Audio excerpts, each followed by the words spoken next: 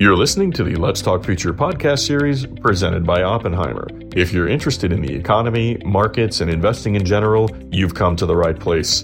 This series was created to fascinate and enlighten every type of investor. Curious about the latest consumer trends?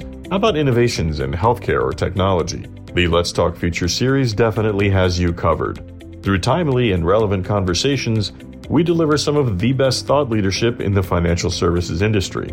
Our renowned hosts and guests explore big questions and big ideas and leave you with actionable insights. In this episode, our guests are Ari Wald, Doron Barnes, and Rupesh Parikh of Oppenheimer, and our host is Jane Ross, Managing Director of Investment Banking. This episode was recorded on February 11, 2023. Thank you for joining us.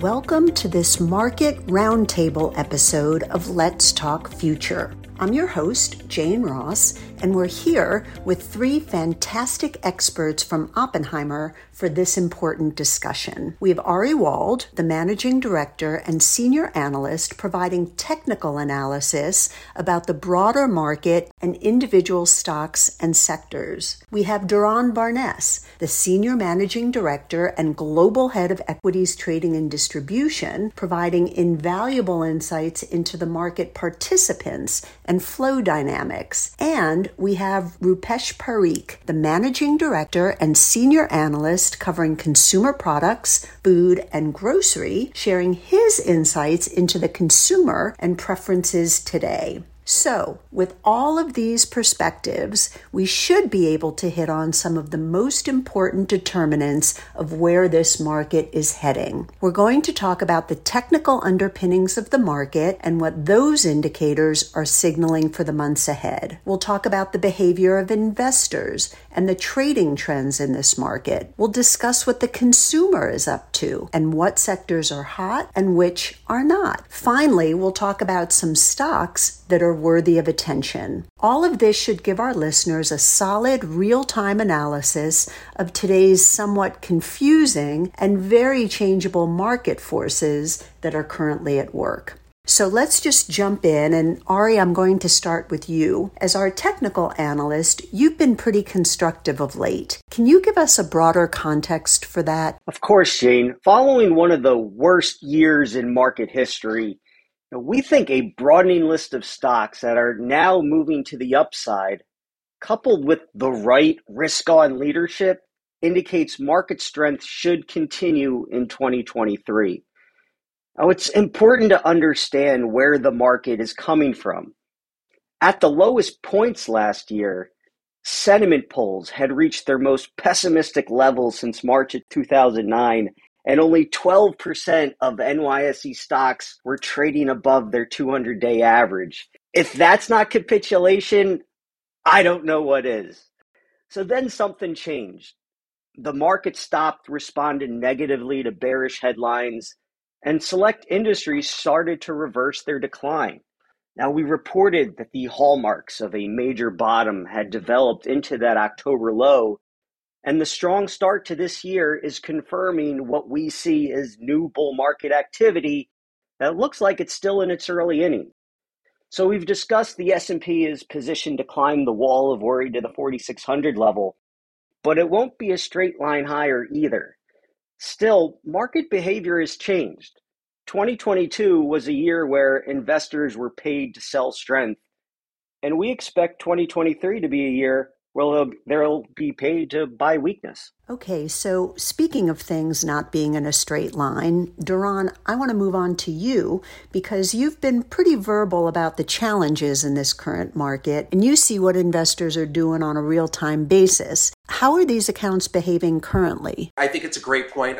What I love about Ari's work is this does set the groundwork for our investors to take a look and do the deep dive analysis. What I try and do is get real-time sentiment and behaviors. Things are moving so quickly these days. Just certain themes. At the end of the year, we talked about fixed income being a viable competitor to equities. Okay, but now we're a month in, and to Ari's point, a floor has been put in technically, but actually from a sentiment standpoint, if you had jumped into fixed income and you felt, okay, the bond market was a good place for you to have a secure, safer return profile, what are you doing now when equities are up 10% to start the year? I'm really focused on the players and the composition and the construct of market structure and what I'm hearing about how clients feel about that, our institutional clients and how they feel about that.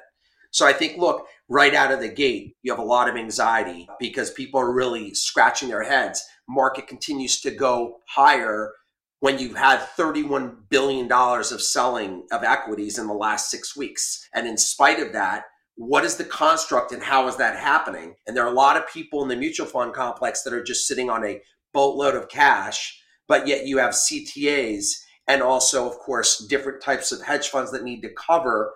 Or let's talk about the buybacks that are pretty significant out there in the equity markets, taking this market higher. And the higher it goes, the more FOMO or fear of missing out that our customers are feeling. Okay, so Duran, you've mentioned some accounts that have been forced to cover short positions, and I want to stay on that for a second. Ari, does it take away from the strength of the rally if a fair amount of it is caused by short covering? It would be concerning if it was a short covering rally and participation was lacking. It was just being driven higher by a few stocks, the mega caps, let's say.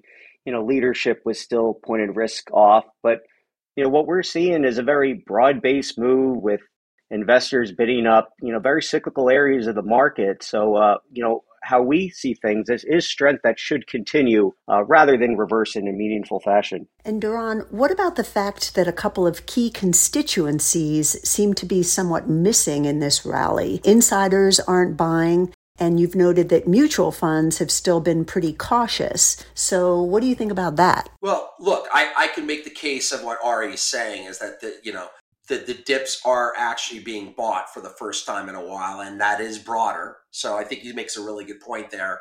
But I think the institutional community is really, really underweight here on this move.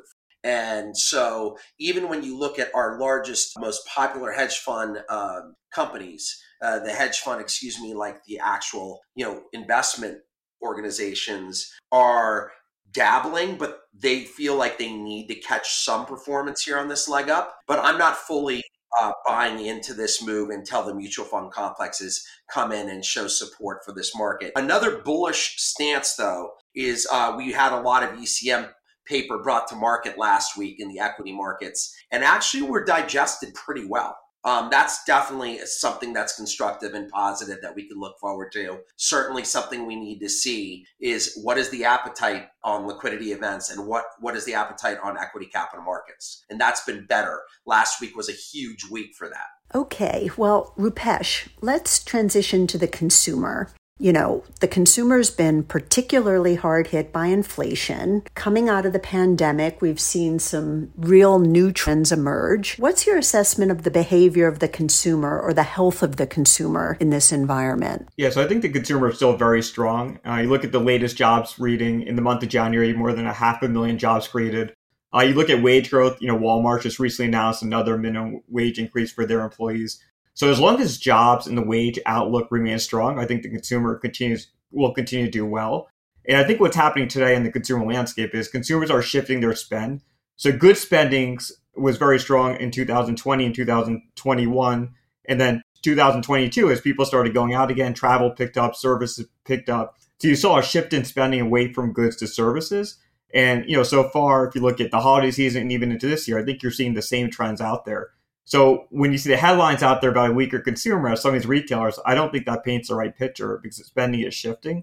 And if I look at the retailers that I cover and in general some of the trends out there, you're still seeing pockets of strength. So beauty is one area that's very hot. The pet category, so the household population of pets has increased significantly during the pandemic and beyond. So you have a higher pet household population, and then consumers continue to treat their pets like humans. So I think that's continued to drive more and more spend for the pet category. So those are some areas that I think are really strong. But then on the other hand, things that people bought during the pandemic, consumer electronics, TVs, laptops, all those kitchen appliances, really any durable good with more than a few life is doing poorly right now. So I think that's where retailers continue to struggle. So Targets, Walmarts, and others continue to pull back on inventory as they're trying to figure out what the right demand is in this new environment. So again, it's a mixed backdrop in terms of where consumers are spending, but I think that consumer overall is very healthy right now, even with all the pressures out there. So we're very focused on jobs, and everything that I can see out there right now, it's a jobs backdrop is extremely strong. Well, it's good to hear that the consumer's healthy and that apparently their pets are too. Given these comments about the impacts of inflation, let's talk about the fight to tame inflation and the Fed. Ari, I know that you've looked at Fed tightening cycles and what this means, and, the good old mantra of don't fight the Fed. Where are we in this process?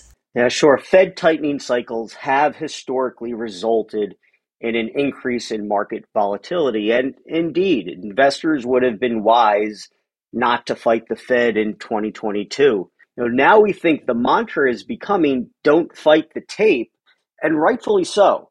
Now we say this because history indicates Fed-induced volatility is volatility that should be bought and should not be viewed as a cautionary signal of a deeper downturn.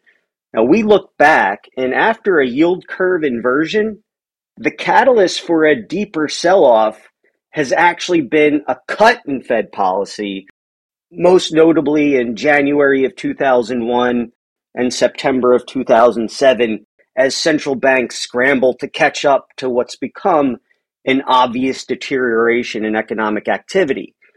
That's not what's happening now. Instead, we see similarities to the late 1970s when the S&P was able to grind higher against aggressive central bank tightening and the Fed's commitment to break the back of inflation. Now, we've said it's the market dealing with the medicine while the inflationary virus gets wrung out of the system. And equities have been able to rise against this backdrop before. This seems to be a little bit of a different kind of cycle. You have amplifiers that are out in the market that hadn't existed before. And Duran, you've talked a lot about this stuff, the influence of social media, the ability of accounts on a daily basis to see what stocks are moving, the amplification of the announcements from the Fed. Duran, do you think that all of that results in a bit of a change this cycle around? I think that the difference in terms of flows and flow dynamics are you have people still very uncertain on the moves that they want to make. The reality is our customer base, our institutional customer base cannot get it wrong to start the year. So we have to get through a period where there's some clarity. Our volumes are already dictating that A, people are using fixed income as another instrument and that they're utilizing that as it's capturing alpha. But B, they don't want to be wrong when they go and get very bullish in equities and make that commitment. For me, what I want to see is the mutual fund complexes actually make that step forward.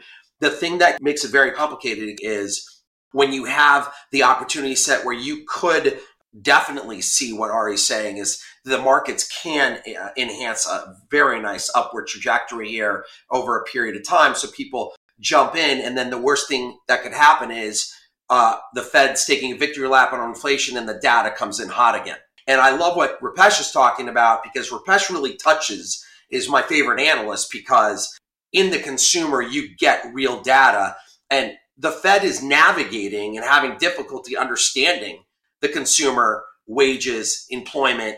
And so Rupesh's work is mission critical and very timely. But I think to your point, Jane, things are very, very rapid. Information sharing is quick. And the biggest thing is narratives on the markets are changing daily, not weekly, not, half a year or not at a year at a clip. And I think until people can take a step back and breathe and understand what the rules are for our forward in the equity markets, I think you're going to continue to have these gyrations, volatility led by CTAs, led by, those type of hedge funds that are exacerbating moves rather than the fundamental stock pickers. Rupesh, going back to the consumer and those pockets of resilience, beauty, pets, how are those spaces looking in terms of valuation? And what are you seeing versus some of the other areas that are still kind of dangerous that you would avoid in here? Yeah, so we're very bullish right now on beauty. So Ulta Beauty, we raised our price target last week to $600. So Ulta is a one-stop shop for women to buy all their beauty products. And I'll tell you, this is one of the best beauty cycles I've potentially ever seen. So you look at makeup, skincare, fragrances, hair care, all are growing at very healthy levels. There's a lot of innovation out there, a lot of newness.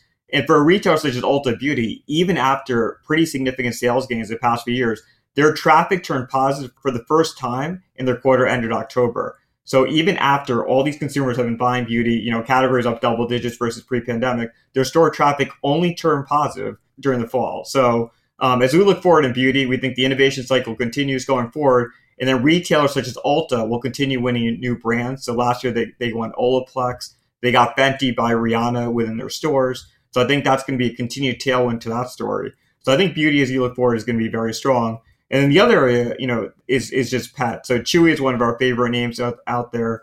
We have a $50 price target, and Chewy is really consolidating the entire pet category.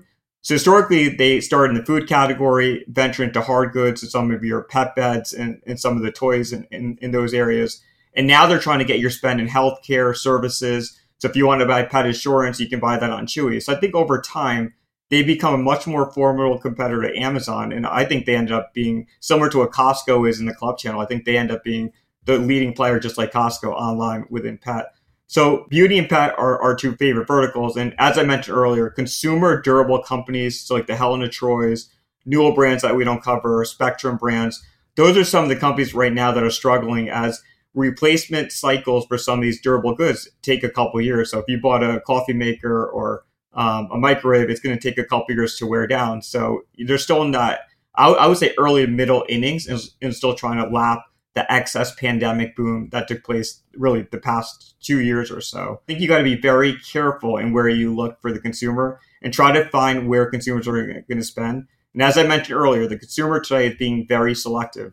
And I think that's what's really making it more challenging in picking stocks, is this is not your normal cyclical environment that investors are used to. And Ari, does that commentary jive with some of the charts that you look at, particularly in pet? I think you've been a bit more bullish on some of the more aggressive sectors in the market. What do you think? If you were to look at Rupesh's coverage and specifically the ideas that he rates as outperform, there are a few that overlap favorably in our trend work. And of these, it's most worthwhile to mention Chewy because the stock is coming out of a textbook bottoming pattern. As we tape this, shares are trading around $47, and we think upside into $60 is reasonable if market conditions continue to improve as we expect. Now, this would get back to levels where it was trading in December of 2021. In the meantime, for the traders out there, it's going to be important to uphold the 50-day average around $43. Now, in terms of overall portfolio construction, we're bullish on cyclical sectors that typically outperform in a rising market environment. So we're keen on offense over defense rather than, say, value versus growth. Now, our top sector ideas specifically are industrials, financials, and technology. So the recovery started in industrials and financials, which were first to reverse their decline and now sport uptrends that are firmly entrenched. Now, more recently, we're also seeing strength brought into the bear cycle's biggest laggards like technology, which we've shown is consistent with action coming off prior major lows like 2003 and 2009. So within tech, we're especially upbeat on semiconductor stocks, which provide an attractive source of cyclicality.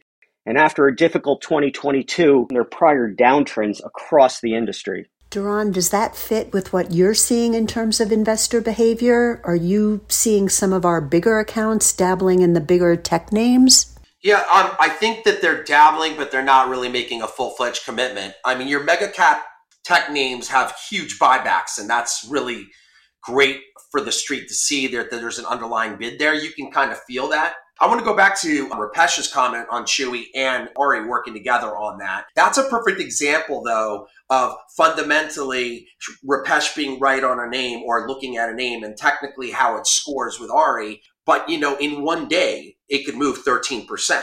That's the kind of weird gyrations we've been getting. They're called factor rotations. So a couple weeks ago, Jane, the last time we were on together, there was a huge factor rotation. This factor rotation was all winners from last year, got flipped over, and there was an upside down trade, and people were forced to take down risk. And that was the huge move in the volumes all in a day and a half period. That's a great opportunity, to Ari's point about a long-term fundamental play in the equity markets and Rupesh on his name. You marry all that. The difference that I'd say now is, historically in the last year, that bloodbath that you would see in one day would be exacerbated and it would go lower.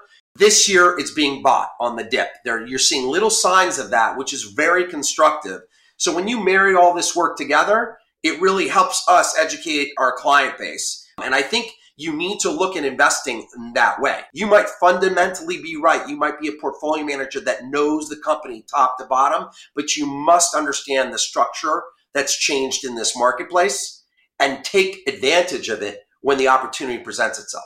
Well, that's right. And you use the words marrying all this together. That's exactly what we try to do here with you three illustrious guests on this podcast. So I hope we can do this again, because it's just great to be able to draw on the perspectives of you three together in one forum. So thank you so much for your time. Thanks for listening to this episode of Let's Talk Future. We know your podcast listening options are endless, so we're glad you're spending time with us. Don't miss out on our next episode, and remember to subscribe today. Join our community and expand your thoughts on business, the markets, and the dynamic forces affecting them. It's time to talk future.